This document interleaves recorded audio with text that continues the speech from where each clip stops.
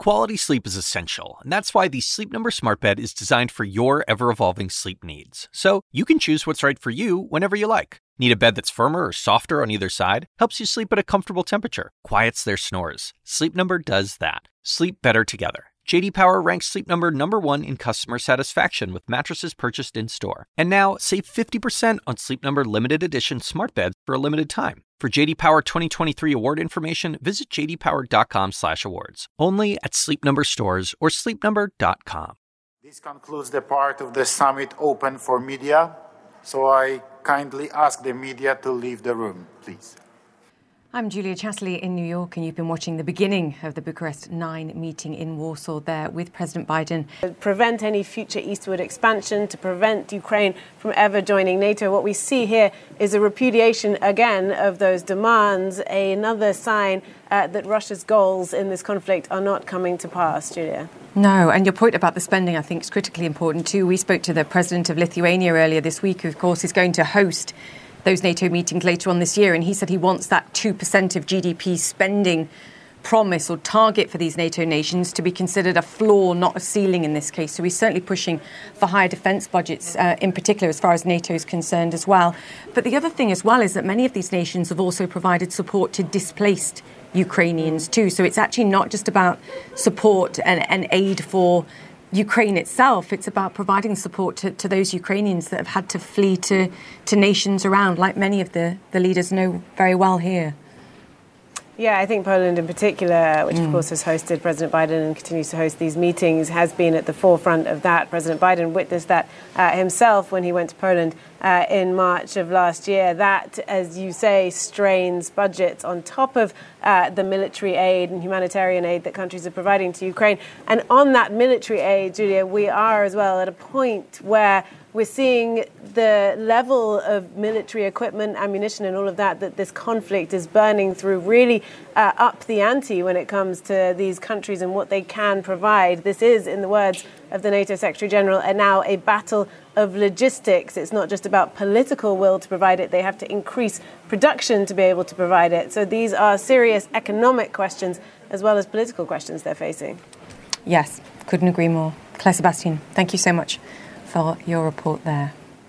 Now, moments ago, Russian President Vladimir Putin appeared at a concert in Moscow. Take a listen to what he had to say. I have just been meeting the top military leadership, and I heard from them that right now there is a battle going on our historic frontiers for our people. And this battle is waged by the same courageous soldiers as those standing next to us here. They are fighting heroically, courageously, bravely. We are proud of them. Meanwhile, former Russian President Dmitry Medvedev says Russia will, quote, disappear if it stops what Moscow calls the special military operation. Fred Pralitkin joins us now from Moscow. Fred, we were expecting to hear more of the same, I think, from President Putin, and we certainly did. And clearly the audience there in the stages for the domestic audience, fascinating comments. And I believe that was Telegram, a social media channel, that the former President Medvedev made those comments about the idea of Russia disappearing should this operation or war, let's call it that, ends. Yeah, and that's something that we heard from Vladimir Putin yesterday in his speech as well. I think that's sort of the message that's being put out there right now by the Kremlin, also by a lot of other people who are in power in Russia, and also political commentators. In fact, I spoke to a political commentator, a pretty high-level one, just a couple of days ago, and he also said that Russians, or at least the Russian leadership, really views this as something of a battle for survival of Russia. Obviously, one of the things that Vladimir Putin said yesterday in his major speech is that he felt that it was the West that was infringing on Russia and essentially wanted the disintegration of Russia. And late last night, after Vladimir Putin's initial speech, I actually got a message from the Kremlin spokesman, from Dmitry Peskov, commenting on President Biden's speech, of course, in Warsaw, Poland, also last night. And he said that he believes that the U.S.'s secret agenda is the disintegration of Russia as well, and it's simply something that's not being spoken out loud. So it's certainly a message that's being put out there on various levels here in this country. And once again, also Vladimir Putin, as we see on our screens right now, they're in Luzhniki Stadium in central Moscow, obviously trying to rally that crowd not having much trouble rallying that crowd, because as you can see, they did have those patriotic symbols out as well. But it's definitely seen as something that's very important to the Russian leader and in general to the Russian leadership. I was actually down there before that event took place to sort of check out what was going on. And there were a lot of people who were coming towards that stadium, a lot of them obviously with pro-Russian, with patriotic memorabilia on them. So you can really see how important it is to the Russian leadership to portray that message. Of course, all of this coming a day after Vladimir Putin's address to the Federal Assembly, which is the key speech that Vladimir Putin holds every year. And then also coming on the eve of Defenders of the Fatherland Day here in Russia. It's obviously a very important event here as well. And this concert that we're seeing, that sort of rallying cry that is going on there in that stadium, is actually technically also part of the events around Defenders of the Fatherland Day. But as we can see now, obviously, with what Russia calls its special military operation going on in Ukraine, it certainly has taken on a whole different meaning and has been elevated to a whole nother level, Julia. Fred Plugin, thank you so much for that. All right, high-profile meetings also taking place in Moscow too. Russian President Vladimir Putin welcoming China's top diplomat Wang Yi in the Kremlin. International relations today are complex. They have not improved after the collapse of the bipolar system. On the contrary, they have become more tense. And in this regard, cooperation between Russia and the Chinese People's Republic on the international arena are very important for the stabilization of the international situations, as we have said many times. And Mark Stewart joins us now with more. Mark, I always look at the pictures, the photo opportunities in this case. And when you look at Wang Yi with the foreign minister of Russia, it looked very genial. I think that's what the best word I can use in this case. And Wang Yi described the relationship as solid as a rock. Solid as a rock and mature. I mean, as you know, Julia, it's not as if Russia and China haven't had a relationship before. We're very well aware of the economic ties between the two nations, especially during the Ukraine war. We have seen China be a top customer of Russian oil and gas and coal, and we've seen Russia buy Chinese phones and cars because many Western companies have been basically excluded from the marketplace. But now we are seeing this very determined effort to create, at least to the world, send a message that there is a diplomatic relationship between these two nations, almost to the extent as we have seen with NATO and the EU. As you mentioned, Wang Yi used this phrase, solid as a rock. And he also, in a face-to-face meeting today with Vladimir Putin, talked about the fact that this alliance is not necessarily to exclude the world, but it's to show that these two nations can work together. Take a listen to Wang Yi from earlier today. We want to emphasize here that the comprehensive strategic partnership between China and Russia never targets a third country. Hence, it won't be affected by any interferences or instigation from a third country. We certainly won't bow to any threats or pressure. Julia, you brought up the optics of all of this, the photo op, if you will, with Vladimir Putin and Wang Yi. That is powerful within itself, but we could perhaps see even a bigger moment because it seems that the pathway is cleared now for a face-to-face meeting with Vladimir Putin and Xi Jinping, perhaps as early as this spring. We'll have to see, Julia. Absolutely. And to your point as well, these optics matter. The messaging matters. Mark Stewart, thank you for that. OK, let's head to South Korea now, where potential nuclear-capable missile launches are on the minds of leaders. North Korea is now believed to be capable of sending its ICBMs further than ever before. That, according to South Korean military intelligence. And Paula Hancock joins us now from Seoul. Paula, and I believe you've been speaking to South Korea's foreign minister to get their take on these concerns.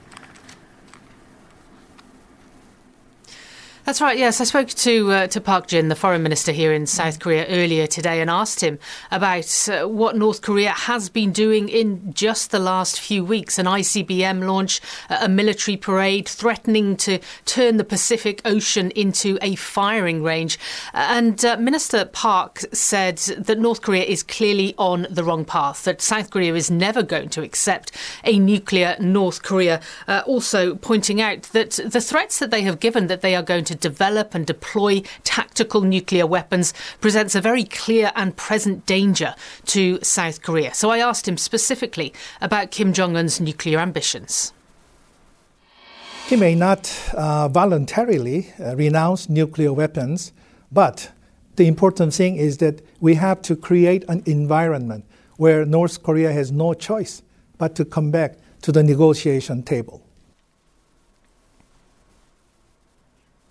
Now, there's also a growing voice here in South Korea for South Korea to have its own nuclear weapons program, but that was dismissed by the foreign minister. He said that it is neither reliable nor viable, saying that US extended deterrence is really the only way that they can deal with North Korea, saying that Seoul is currently in discussions with Washington into how to strengthen that extended deterrence, talking about this week, for example, there is a nuclear tabletop drill that is happening between the US and South Korean troops in the Pentagon, saying more collaboration like that is what would strengthen that deterrence. Now, he also spoke about Ukraine, about the war in Ukraine, saying that he believes Pyongyang is taking a lesson from that war, saying that it is emboldening them to act this way, and they are taking advantage of the fact that the world's attention is elsewhere.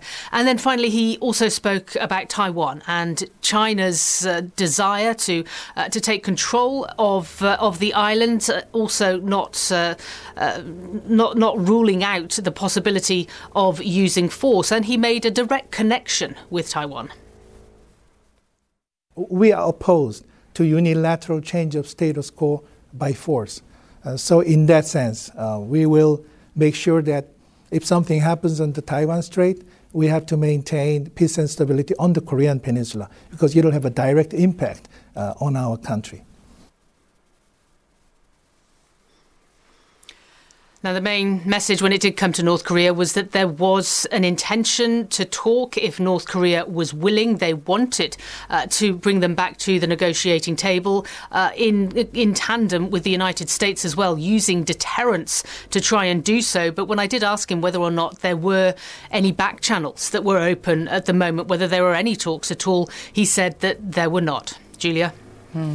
The best way to bring leaders like this to the negotiating table, and that's the key tie between all the stories I think we've covered on the show so far. Paula Hancox, thank you so much for that. OK, straight ahead, counting the economic cost of the war in Ukraine. The nation's finance minister joins us next as he negotiates further outside help. We'll be right back. Stay with CNN.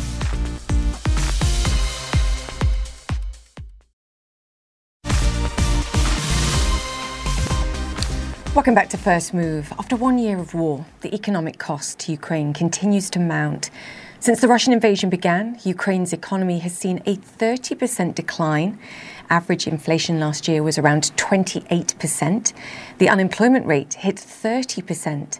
And as bad as all that sounds, there were, though, also important signs of economic resilience. According to the Finance Ministry, 90%, that's 90, businesses are still functioning. And of course, the financial system remains fully operational, with government obligations like wages and pensions fully met. Yet, Ukraine remains reliant on outside help. Even with major support from the EU and the United States this year, the government may still need around $10 billion more to meet its financial needs. And the hope is that the International Monetary Fund will also step in to provide further support. Serhiy Marchenko is Ukraine's finance minister, and he joins us now. Finance Minister, thank you so much for joining us. We certainly appreciate your time. There's clearly much to discuss. I do want to start, if you don't mind, with the International Monetary Fund. You tweeted a picture of you meeting with the managing director, who we know very well on this show.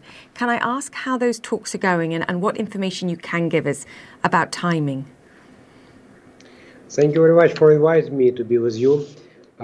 Yes, this week we very happy to meet managing director in Ukraine, in Kiev.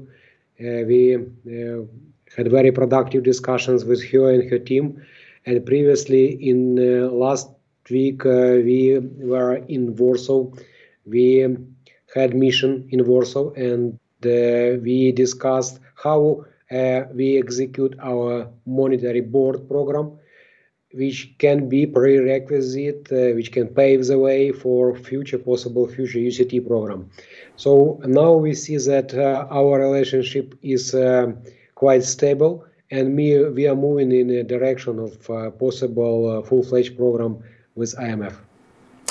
I mean, the managing director in the IMF said this weekend they complimented you on maintaining a level of stability, I think, in the financial sector in particular, against all odds.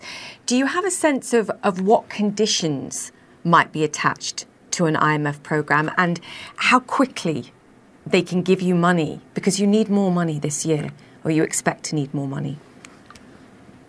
Yes, we still need amount of around $10 billion to cover our budget needs for this year, as well as we need to start process of reconstruction of our economy. And you mentioned conditions. We are ready to fulfill all necessary requirements and conditions to be able to move on with program. First of all, our conditions can include necessary measures to stabilize our macroeconomic situation, create necessary environment for fiscal stability, for monetary stability, and then we can start discussing measures which can contain anti-corruption measures, as well as measurement to increase our government capacity to execute, and well as other management. But the most important conditionalities is how better structured and how better prepare us for macroeconomic stability.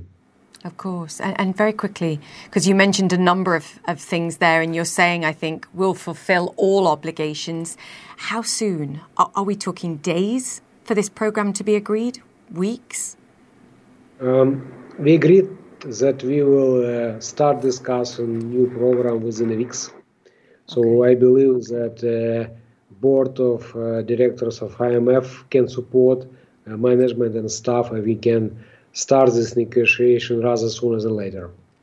And if there is still a gap, as we've described it, your estimate for a budget deficit's $38 billion this year, as we've mentioned, a huge chunk of that coming from financial support from the EU and from the United States. Is the other option more war bonds? Because I know you are issuing debt on a weekly basis. It's just incredibly expensive. Yes, without any doubt, it's one of the most important sources to cover our military expenses, because we can cover our military expenses only through our revenues raised by taxation or through the wartime bonds. We managed to attract $6 billion last year through war bonds. This year, we also did our best and try to convince markets that it's worth to believe for government of Ukraine. Of course, it's internal market. Of course, the price is high due to the inflation, due to the high level of basic rate of National Bank of Ukraine. But we try to attract it, and we try to get our possible sources for bonds to cover our military expenses. Yeah, I mean, I was looking at it, sort of out to 1 year debt, around 18%, I believe, the interest rate, just to give my viewers an understanding of why getting international support is so important for you, because it's so expensive to issue war bonds. I think and I know it's not your department, but in addition to the budget deficit, there's an estimate from the government of $17 billion this year just for infrastructure repairs. Can you give us an estimate of what we're looking at now? I mean, the last time you and I spoke, I think we were talking $500 billion.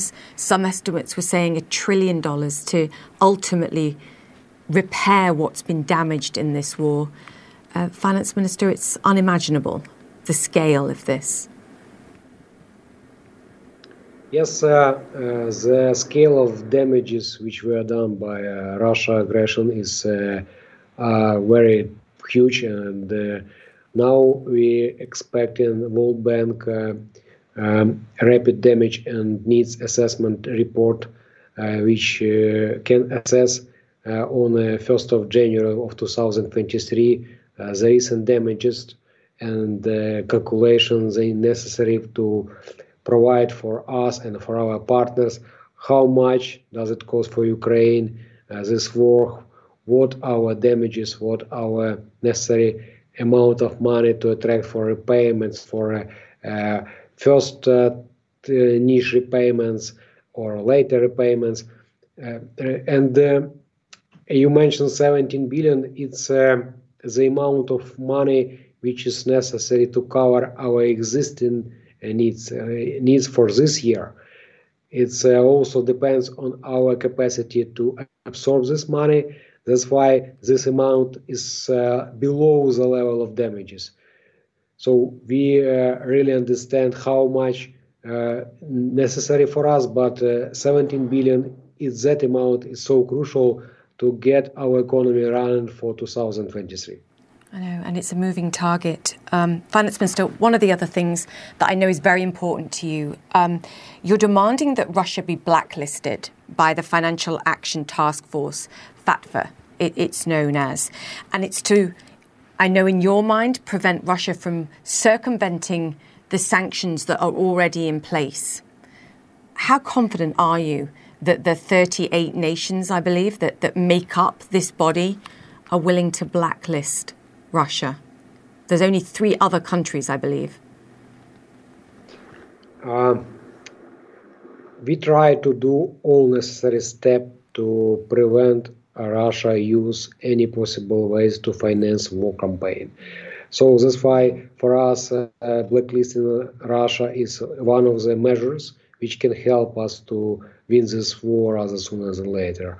And we prepared the list of arguments for our partners, for countries which support Ukraine, why Russia should be blacklisted. And we believe that these arguments can be used as prerequisite arguments for blacklisting Russia. Because we really believe that it helps us to prevent further war campaign and to build the necessary environment for further counteroffensive operation of Ukraine, armed forces, and for a win of Ukraine. We'll continue to follow that and see what outcome comes.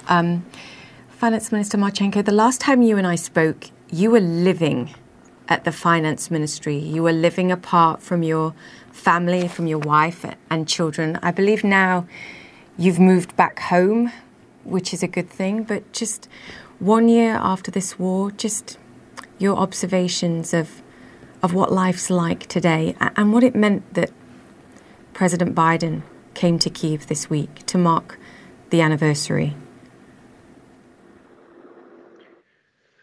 Good question, because, to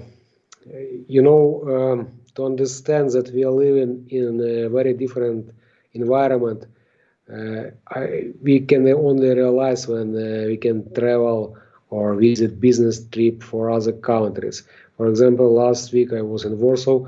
It takes me 24 hours to get accustomed for a peaceful environment, to understand that lighting in the streets is something natural, because we are living and we not understand how damaging for our lives, for our interest is this war. That's why for us the better and faster winning campaign, the better, because it's help our children to live in a peaceful country, to have prosperity, to have future. So we try to do our best. We try to use every particular moment. Thank you very much for giving me this opportunity to attract attention for Ukraine, to get us on radar, on focus, to help us to attract necessary finances, to attract necessary military equipment, to keep running country, to help us to win this war. Yeah. Finance Minister, you said something recently which caught my attention, and you said the nation's lost more than can be calculated in money, despite the conversation about money that we've just had. And your children are losing years, you've lost years, and it's going to take years to recover from this. And I think we all need to be aware of that. I thank you for your time. Sir, thank you, and hopefully we'll speak again soon. And fingers crossed to talk about an IMF deal as well. Ukraine's finance minister there. Great to chat to you, sir. Thank you. Stay with First Move. More to come.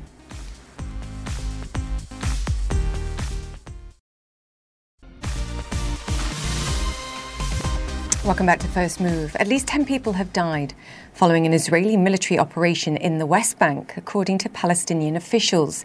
They said 2 Islamic Jihad commanders were among those killed, and more than 100 people were injured. Israeli authorities say they were targeting suspects who were, quote, planning attacks in the immediate future. Hadas Gold is in Jerusalem for us. Hadas, I guess that accounts for the fact that this took place in daylight, which is rare. What more can you tell us? Yeah, normally when the Israeli military carries out these raids, which have become more common in the past year or so, they do so in the dark of night or at dawn hours, not in the middle of the day. So that goes to show you that it's unusual. Goes to show you perhaps why the Israeli military says that they went after these people with intelligence showing that there was some sort of immediate attack. We're also hearing from them that they believe one of those that they killed was responsible for the shooting death of an Israeli soldier a few months ago.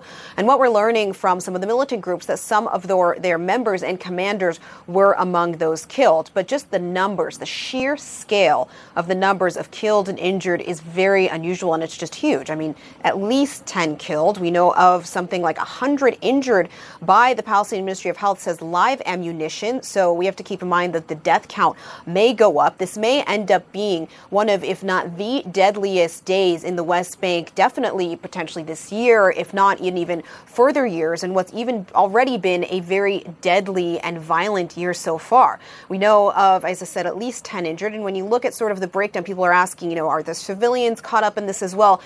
So far, we do know that some militant groups have claimed some of those killed as their members, but we're looking at some of the ages, and there are some people in their 60s and 70s killed, as well as a 16-year-old boy, according to the Palestinian Ministry of Health. We're still working out exactly the details of the situation. We're still getting briefed by the Israeli military, but it's been a very violent year already so far here. It's only February. The Palestinian Ministry of Health saying something like 61 Palestinians have been killed. Meanwhile, 11 Israelis have been killed. This cycle of violence just seemingly continuing. Now, what's also important to note about today is that the Islamic Jihad said that 2 of their commanders were killed.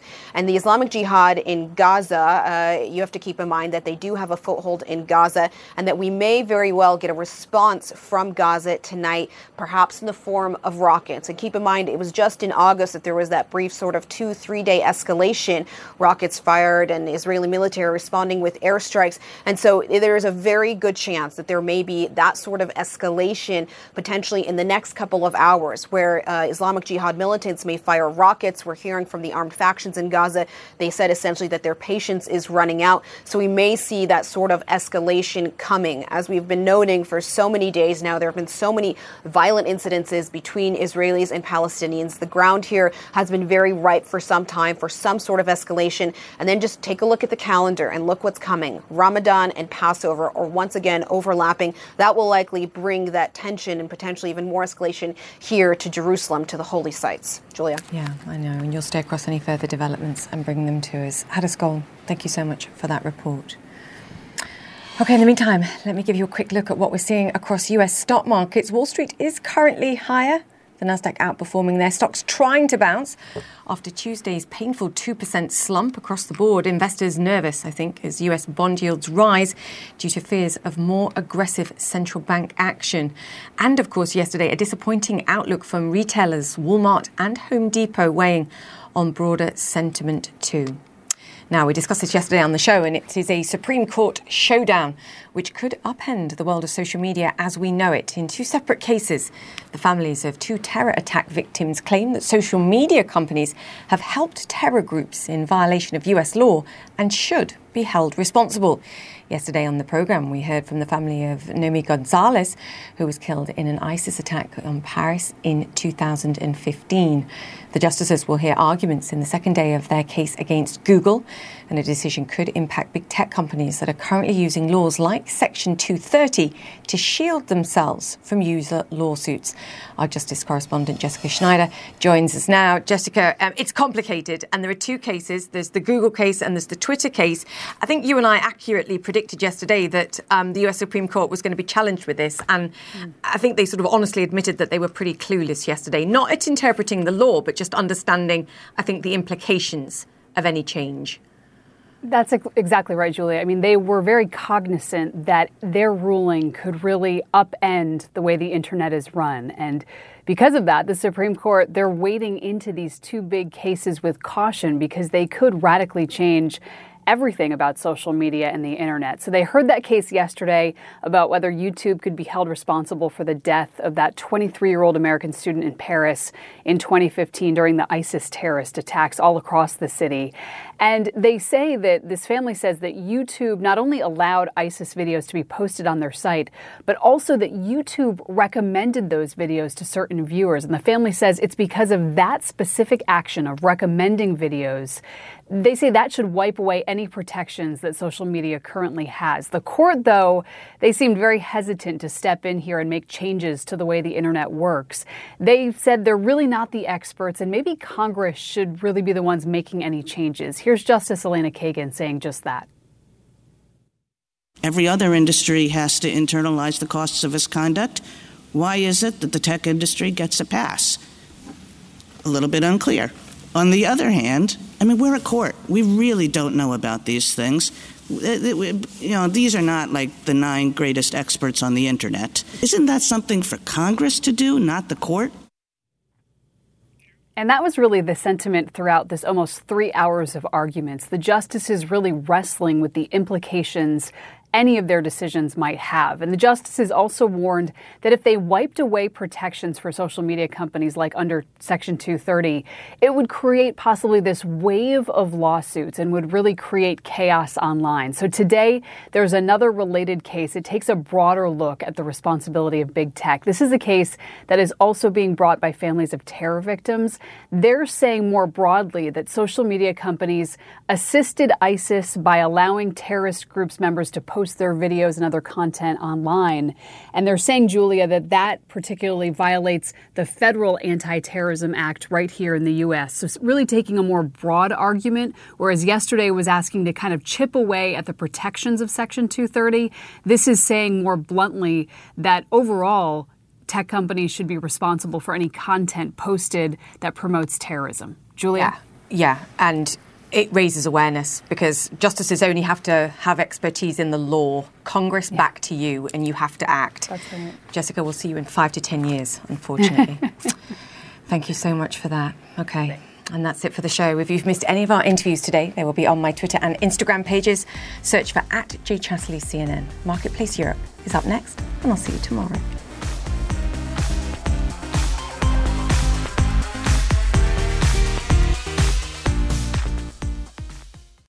When you work next level. And when you play next level. And when it's time to sleep, Sleep Number smart beds are designed to embrace your uniqueness, providing you with high-quality sleep every night. Sleep next level. J.D. Power ranks Sleep Number #1 in customer satisfaction with mattresses purchased in-store. And now, the Queen Sleep Number C4 smart bed is only $1,599. Save $300 for a limited time, only at Sleep Number stores or sleepnumber.com. Prices higher in Alaska and Hawaii. Quality sleep is essential, and that's why the Sleep Number smart bed is designed for your ever-evolving sleep needs. So you can choose what's right for you whenever you like. Need a bed that's firmer or softer on either side? Helps you sleep at a comfortable temperature. Quiets their snores. Sleep Number does that. Sleep better together. J.D. Power ranks Sleep Number #1 in customer satisfaction with mattresses purchased in-store. And now, save 50% on Sleep Number limited edition smart beds for a limited time. For J.D. Power 2023 award information, visit jdpower.com/awards. Only at Sleep Number stores or sleepnumber.com.